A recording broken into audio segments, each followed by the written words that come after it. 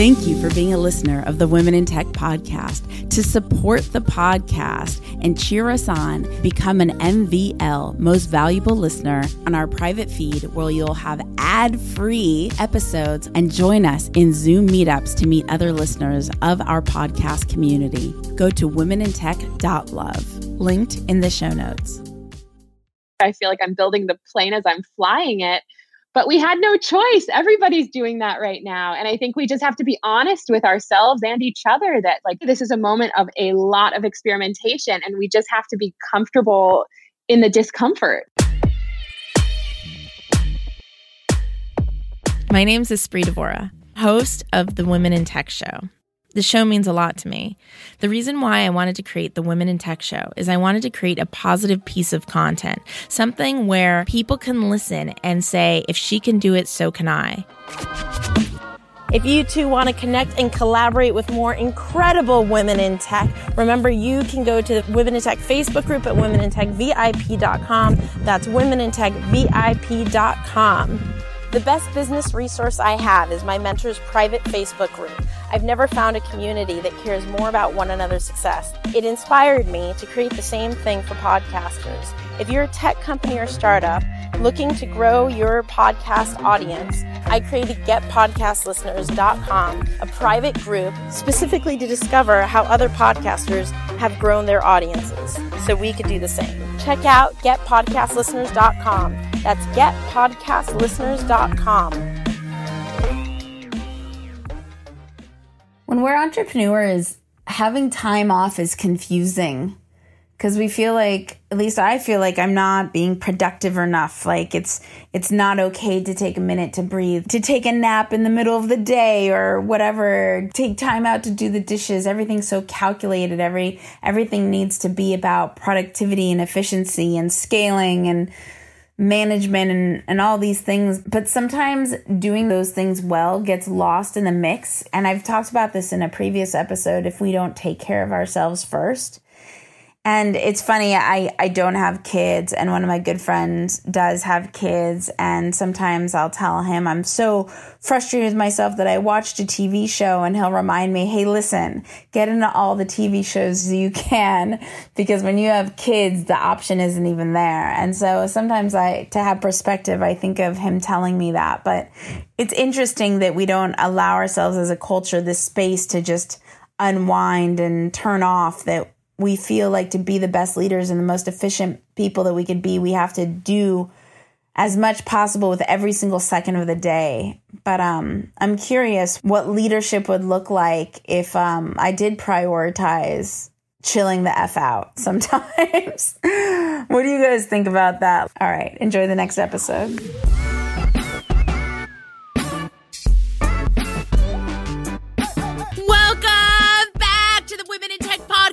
Celebrating women in tech around the world. I have a woman in tech based in Los Angeles that I am so hyped to celebrate. She is someone I've known for a long time. We are peers in the LA tech community. She has a company called Startup Coil. She also has moved into the consulting space. So all these conferences that were happening in person now are happening online, and people don't know how to do that. She is helping them because that's what she had to do with Startup Coil. She runs one of the largest mixers in the LA tech industry. So she had to figure out how to bring her mixers online. And I'm so excited for her to share her story with you. Welcome, Rachel. Woo! What a warm welcome, Espree. Thank you so much for having me. Holy crap. Rachel, go ahead and tell us a little bit about who you are and what you do. Yeah, my name is Rachel Horning. I am the CEO of Startup Coil. We are one of LA's largest online tech event networks. We tell people where to go for a good time in the tech world. And we are located in basically the entire LA County area with happy hour meetups. And then also we're in Orange County. Obviously, pre-COVID, we were convening hundreds of people at really fun venues.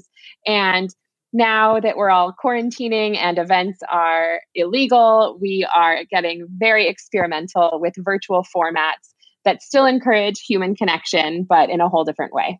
So. I mean, it's quite extraordinary. You just took a leap. Now, not to invade your personal life too much, but I think you're okay with this and we could always cut it if you're not. You had a stable job and you were set up in your career and you decided to take a leap, become a founder.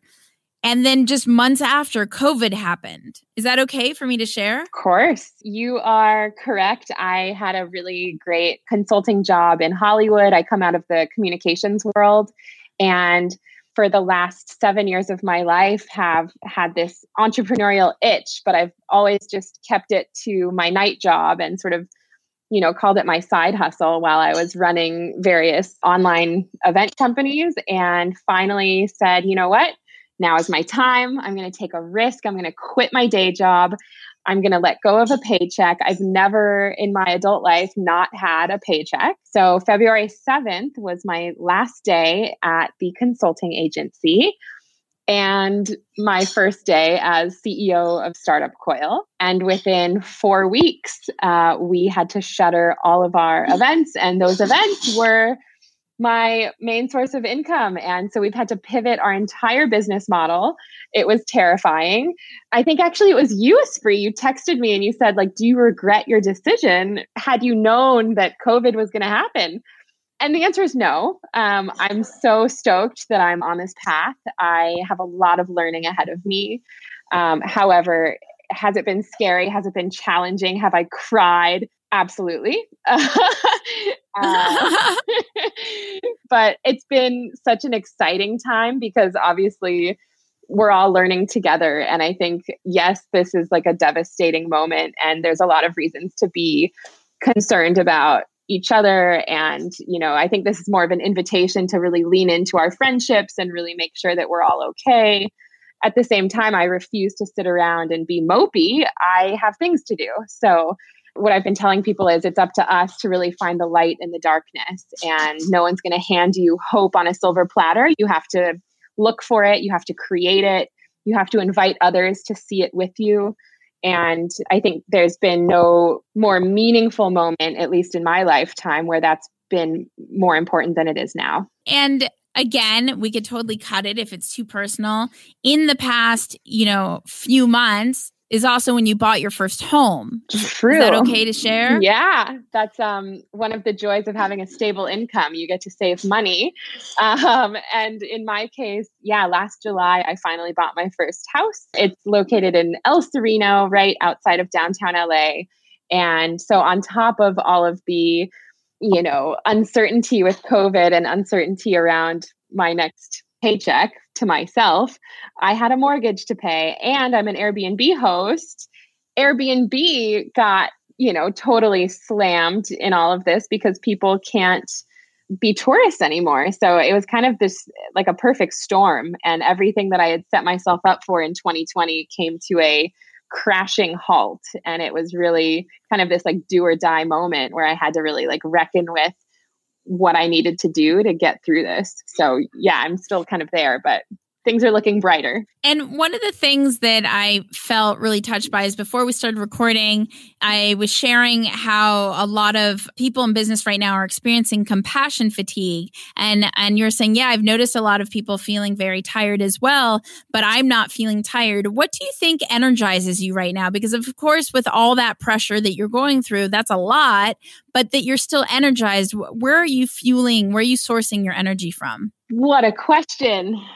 I feel like I have this duty to deliver events that invite people to stay connected during the most physically disconnected time of my entire life.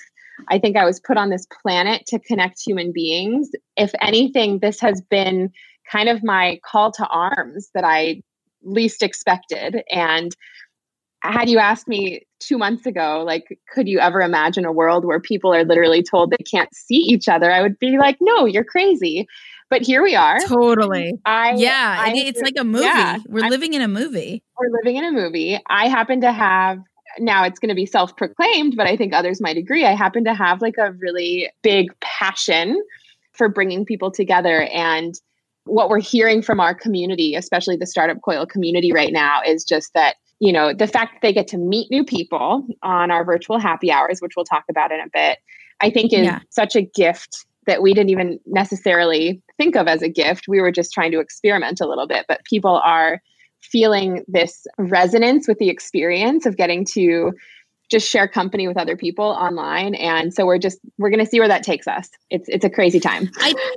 So normally I like to go into your background, but I think I'm going to do that second on this particular interview because it's so helpful sharing, like, how can we pivot? What new choices can we make? So I'd love to dive into the experience that you've had with Startup Coil and like how you've pivoted as a team and how you became this go-to consultant for enterprise companies to bring their offline events online. Like, it's extraordinary. Yeah. I'll start with the first part of the question. Like, how have we actually pivoted?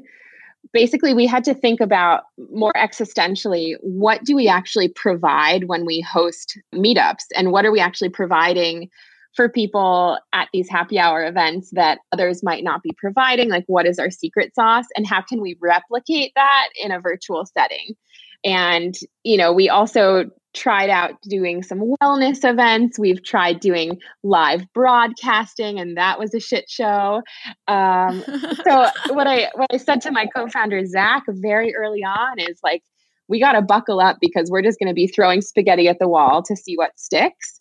And this has been the most experimental phase of my entire professional career because we've had to create things, fail at them, quickly, figure out why that didn't work. Do we enjoy it? Does this actually spark joy? Does it not? And I think our tried and true virtual offering at this point is the very thing that we're known for in the first place, which are those happy hours. And so what we're actually doing is enhancing, in my opinion, enhancing the overall experience that our attendees are having in ways that I don't think that in-person events could quite achieve. And that's done, and as you experienced firsthand, Espree, through these breakout rooms that we're doing on Zoom. Totally. I was blown away. Yeah. And we have prompts that people can respond to, and people are just opening up their hearts. It's kind of incredible. And, I'm not exactly sure why Zoom is encouraging this vulnerability, but one thing that I was thinking about is, well, you can't see how tall someone is. You don't really have any sense of like their physical stature. So we can't judge people based on any sort of appearance really, other than this little teeny box that you're seeing.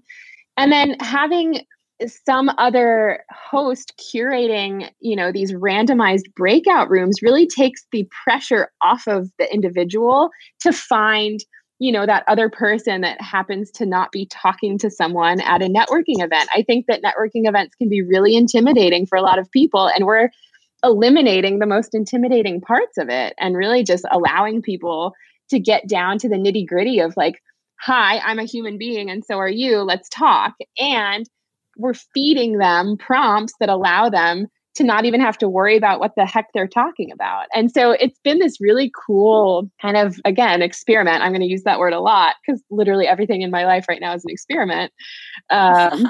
But we've been really excited about just the feedback that we're getting from attendees. You've been awesome at giving us feedback too. So thank you. And I'd be, curious to hear what your experience was like, because I know that you were at, I think, our first one. Oh, wow. I didn't know it was the first one. After I got off, I said I had never been in a breakout room before. And for those of you who don't know what that is still, Zoom, which just, I feel like the whole world is using Zoom, but Zoom's a technology to communicate online. We'll just say that. And everyone seems to be using Zoom right now in the state that we're in. And they have a feature called breakout rooms where you could put people, you could either manually or automatically put them in rooms, and you could assign how many people to a room. So I just did the Los Angeles Podcasters meetup this week. And so I did 4 people to a room, just automatically assigned. And then people are able to have a meaningful conversation about, like how Rachel said, to a prompt. So the prompt was how to grow your podcast. And so then everybody in each room grew your podcast. Now this feature talked about how to grow your podcast. This feature to me was so novel when I discovered it through thanks to Rachel that I actually called Rachel after and I asked her permission if I could do the same thing because I felt like she had like paved the way. I was like, well, I don't want to like copy you. Like, this is your idea. She's like, no, it's like a feature. It's okay. Like, it's definitely not proprietary.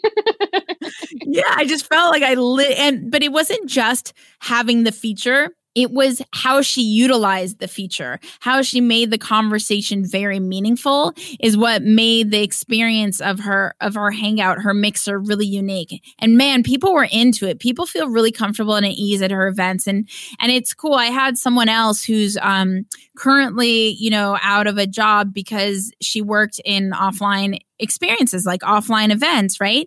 And I went through another virtual kind of event series since yours, Rachel. Mm-hmm. And it felt like the group of us had met in person. Even though we hadn't met in person, it was this week-long thing. At the end of it, it felt like we had met in person. And my friend who had worked in events said, man, if I could learn how to create a virtual experience where you feel like that would be amazing. Yeah. And essentially, Rachel, that's what you've figured out. That's what you have figured out and are continuing to figure out to even optimize it even more. And that brings you into this consultancy, which I just was blown away, and it makes so much sense. Can you tell us a little bit about it? Yeah. Oh my gosh. If I have anything, it's an amazing network of friends and colleagues and just peers in general. And I was given an opportunity by a dear friend / mentor of mine, and he put me in touch with friends of his that were very much in a bind, and they had a conference and still have this upcoming conference in May, the middle of May, and then a separate sort of week at the end of May. And he told us, these guys need to put on a massive conference. This was supposed to happen in person. This has been really scary for them because this conference is a major revenue generator it's actually a nonprofit. And this nonprofit is all about ensuring that web developers, Fortune 500 companies, leaders from all over the world glean and learn tools to use to ensure accessibility online. So it's important work that they're doing. It's noble work that they're doing. And they needed to figure out how to translate what would have been an in-person experience into a virtual experience. And so I threw my hat in the ring with one other person and basically overnight built a consulting agency. I created a logo in Canva. I created a deck, that really illustrated all of the different capacities that we would bring to the table. And we beat out like 2 other production companies, as it turns out. And I don't know how or why, but there we were. And then, 4 days later, brought in another client. I have about a decade of experience producing events. I have much less experience producing virtual events. However, my knowledge is able to really translate, I think, into the virtual arena simply because I know how to encourage human connection, cultivate human connection. It's my passion, like I mentioned. So as long as I surround myself with more technical, savvy people, we're golden. And so it's become this really exciting undertaking. I think the demand is huge, especially for nonprofits that rely on big fundraising events or conference series. They're absolutely going to have to figure this out, and they're going to have to move quickly. So the other client that we just brought in actually has an event coming up. They've already postponed it by about a month, but this event brings in something like 40% of their annual revenue, one event. And that's pretty common in the nonprofit space. And so, it wasn't even a question for them whether or not they were going to pivot to virtual. They needed to do it. And so then, they hired us, and we are helping them pave the way. And we're basically translating their entire event playbook into a format that makes sense virtually. And it looks very different. What an in-person event, we call them TikToks in the event industry, but sort of what that playbook looks like. For an in-person event, the timing is completely different. You have to think about if there's concurrent tracks, for example, at a conference, but also for a fundraising event where there's an auction. In Zoom, you're going to have to create the infrastructure that, will facilitate all of these concurrent experiences.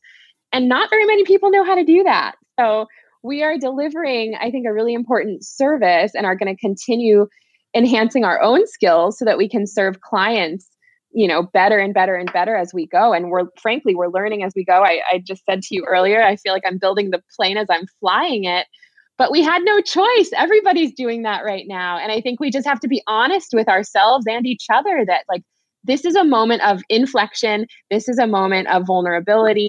And my favorite word of the day, this is a moment of a lot of experimentation. And we just have to be comfortable in the discomfort, frankly. So that's my shtick. Completely. I mean, the thing that I like about you doing this the best is that because you have produced so many offline events and now you're producing all your events virtually for Startup Coil, you understand on a very real level what it means to take an event with, hundreds to thousands of people offline and move it online. I feel like if you were always just online, you just don't have the kind of emotional understanding of like the interactions that happen offline that need to be replicated online. And I just think that that's like that's a layer that to me it would be really important. Like you have to understand when they walk in a door physically somewhere, we have the greeter person. So what is the simulation of that virtually? And like, I don't know. I just think that the compassion, not to bring up the word compassion again, but the compassion element of knowing that pain,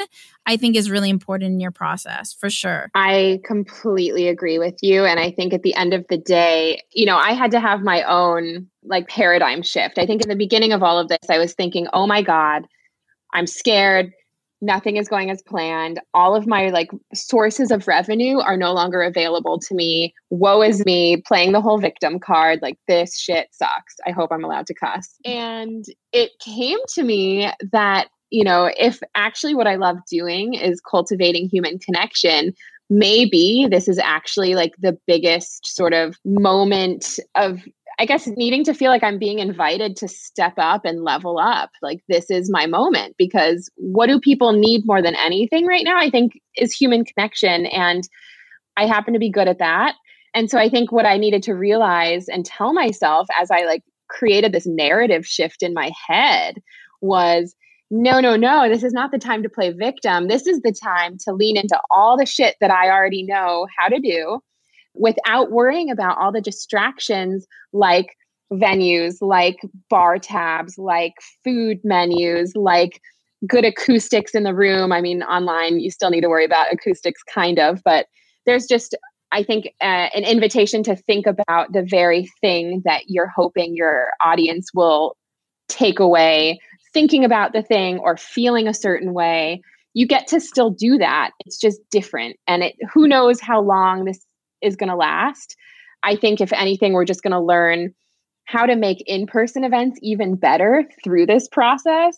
And then I also think people are going to sort of be more comfortable in the future doing more stuff virtually, because we're realizing, oh my God, when you're not worried about traffic, when you're not worried about air travel, you can do so much more. I can have so many more meetings every day. And, if you wanted to do something for a Fortune 500 company that happens to be bi-coastal, you can do the New York and the LA dinner within 12 hours of each other. And it's just, there's no limitations anymore. So there's a lot to be excited about as an event person. You just have to kind of tailor it to this moment that we're in and really understand the technical nature. It's interesting. There's this organization that I just discovered called the 747 Club. I think it's 747club.org. And do you know it? I just had my first 747 dinner with Chris. Tell us about it, because I'm about to have mine next week. Oh my God. I just had my first dinner. It was really cool. He has it down, like the playbook is like down to the minute. He's really impressive in how he runs this from his New York apartment. With his girlfriend.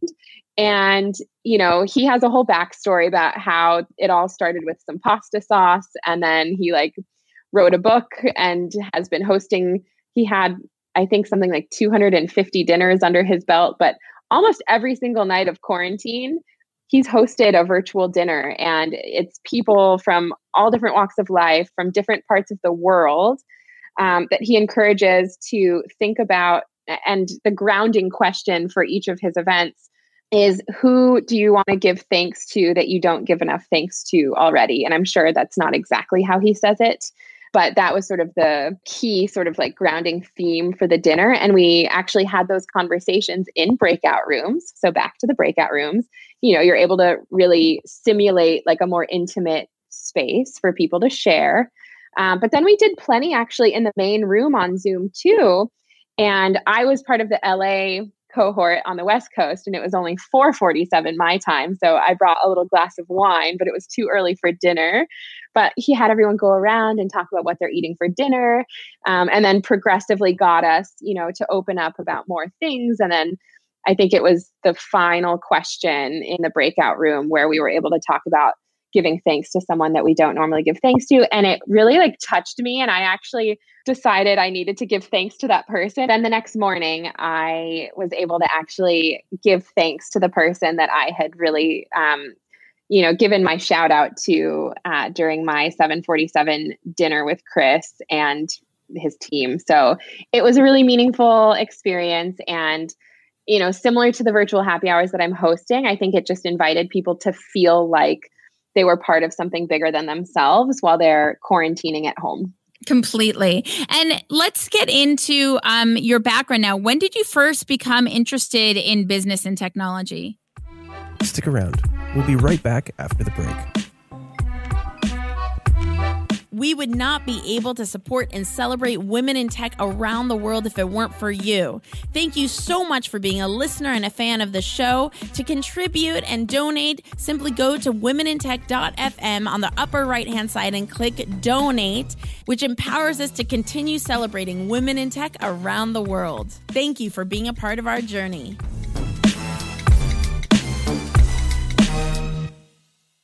Let's get into your background now. When did you first become interested in business and technology? Yeah. Oh my gosh. I was a student body senator at UC Berkeley and happened to be the chair of the finance committee. This is where it all began.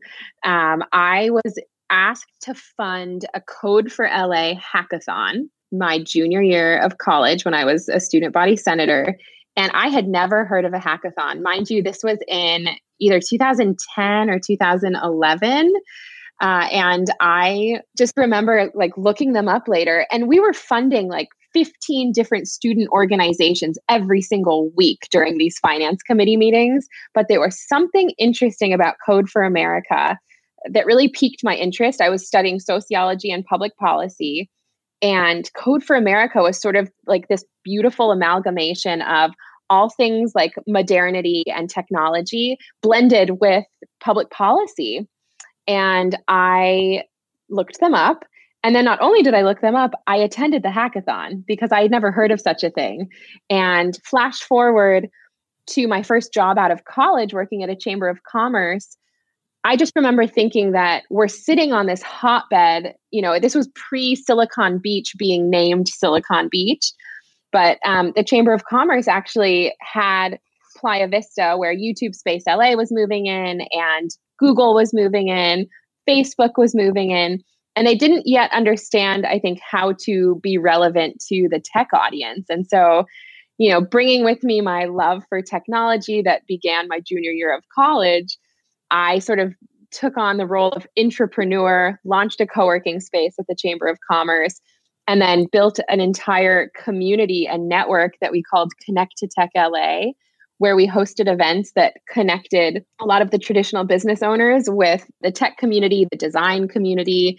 And that's where it all began. So yeah, that was freaking cool. So just in case, what is a hackathon? Great question. So a hackathon is where folks from lots of different backgrounds, it's not just technical people, are invited to come and basically hack a problem. So whether the problem is people are experiencing homelessness in Los Angeles, what can we do about it? To there's a specific drug that has not yet responded to, patients with cancer, what can we do about it?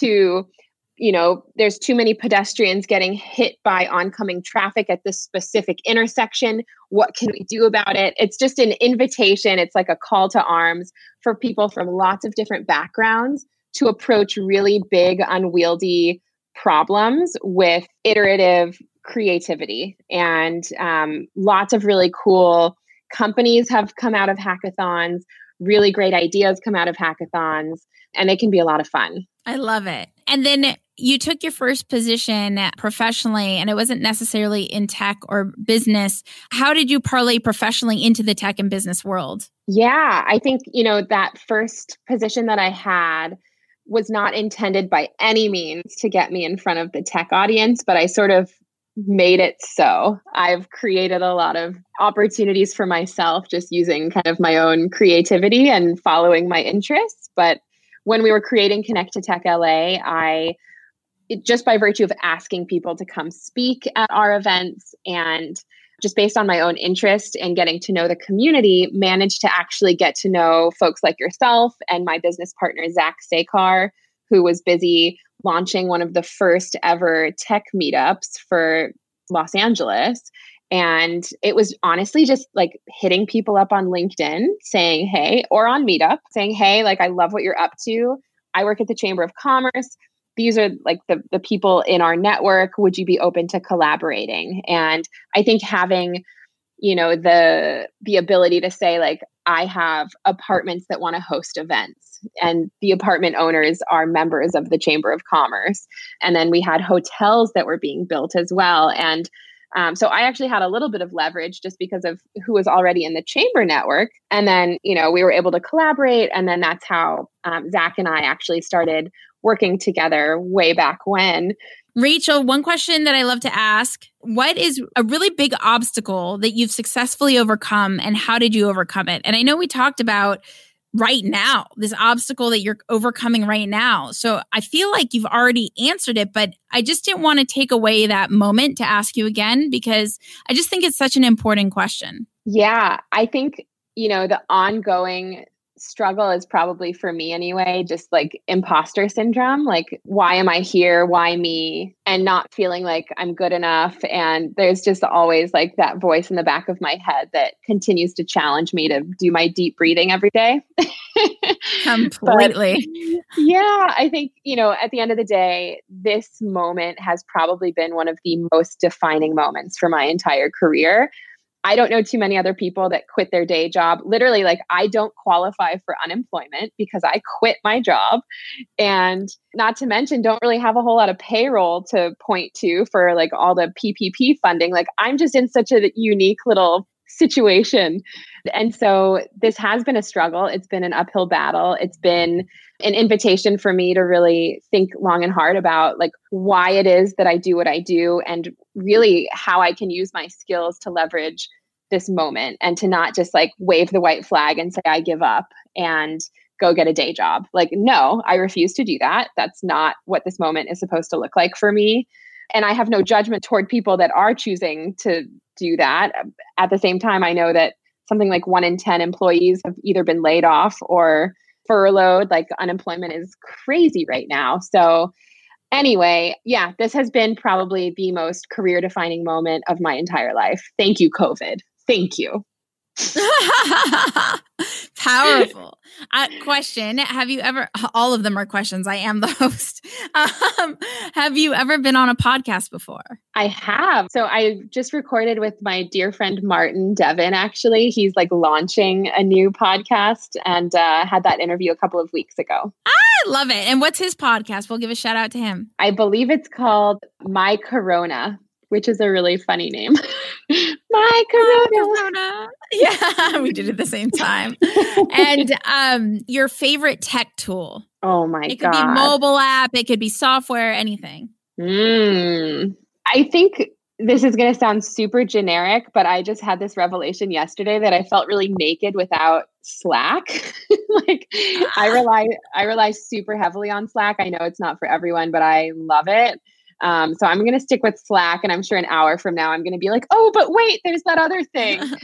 But that's fine. I'm sticking with Slack. No, Slack works. And just in case, I feel like everybody knows Slack, but I don't want to make an assumption. Give us a quick little brief on Slack.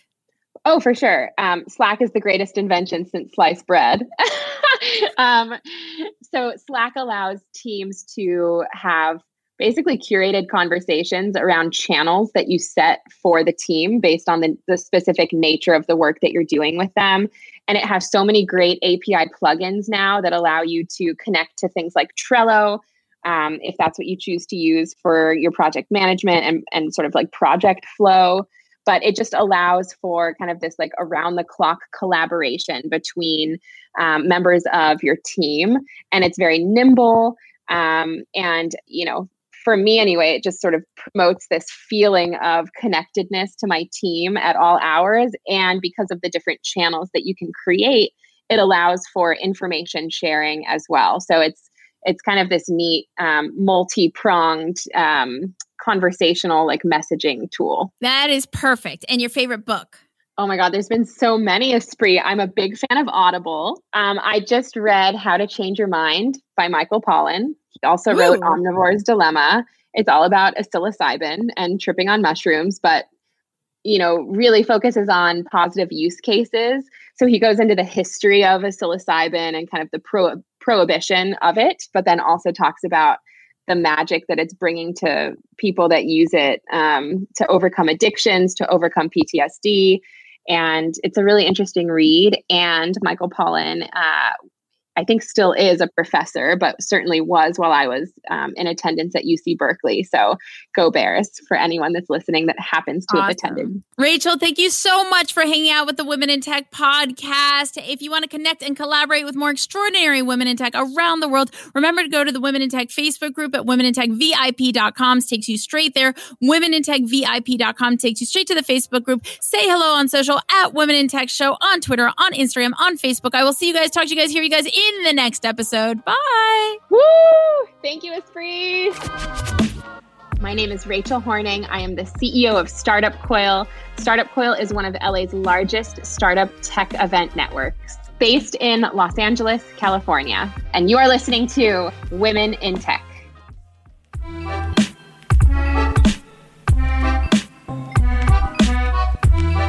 Hi, this is Arlen Hamilton, author of It's About Damn Time, How to Turn Being Underestimated into Your Greatest Advantage. And you're listening to We Are LA Tech. I feel so grateful I've had the privilege of getting an advanced copy of Arlen Hamilton's new book, It's About Damn Time. She is one of the most inspiring venture capitalists I've ever come across. Her story, from having absolutely nothing and being completely broke to being one of the most influential venture capitalists in the world, blows my mind. And her book is insanely well written. Right when I picked it up, I didn't want to put it down. She teaches me and us how to become the asset, how to be our best selves, and how to be a person that not only creates opportunity for ourselves, but creates an abundance of opportunity for others. I'm so proud to share her book with you, and I hope you'll pick it up, and I know for sure you'll be just as riveted as I was with each page you turned. Get It's About Damn Time at itsaboutdamntime.com.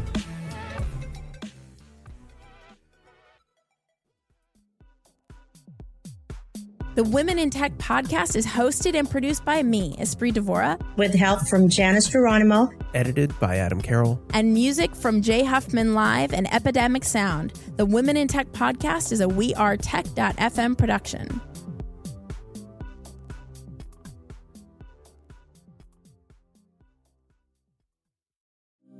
Thank you for being a listener of the Women in Tech podcast. To support the podcast and cheer us on, become an MVL, Most Valuable Listener, go to womenintech.love, linked in the show notes.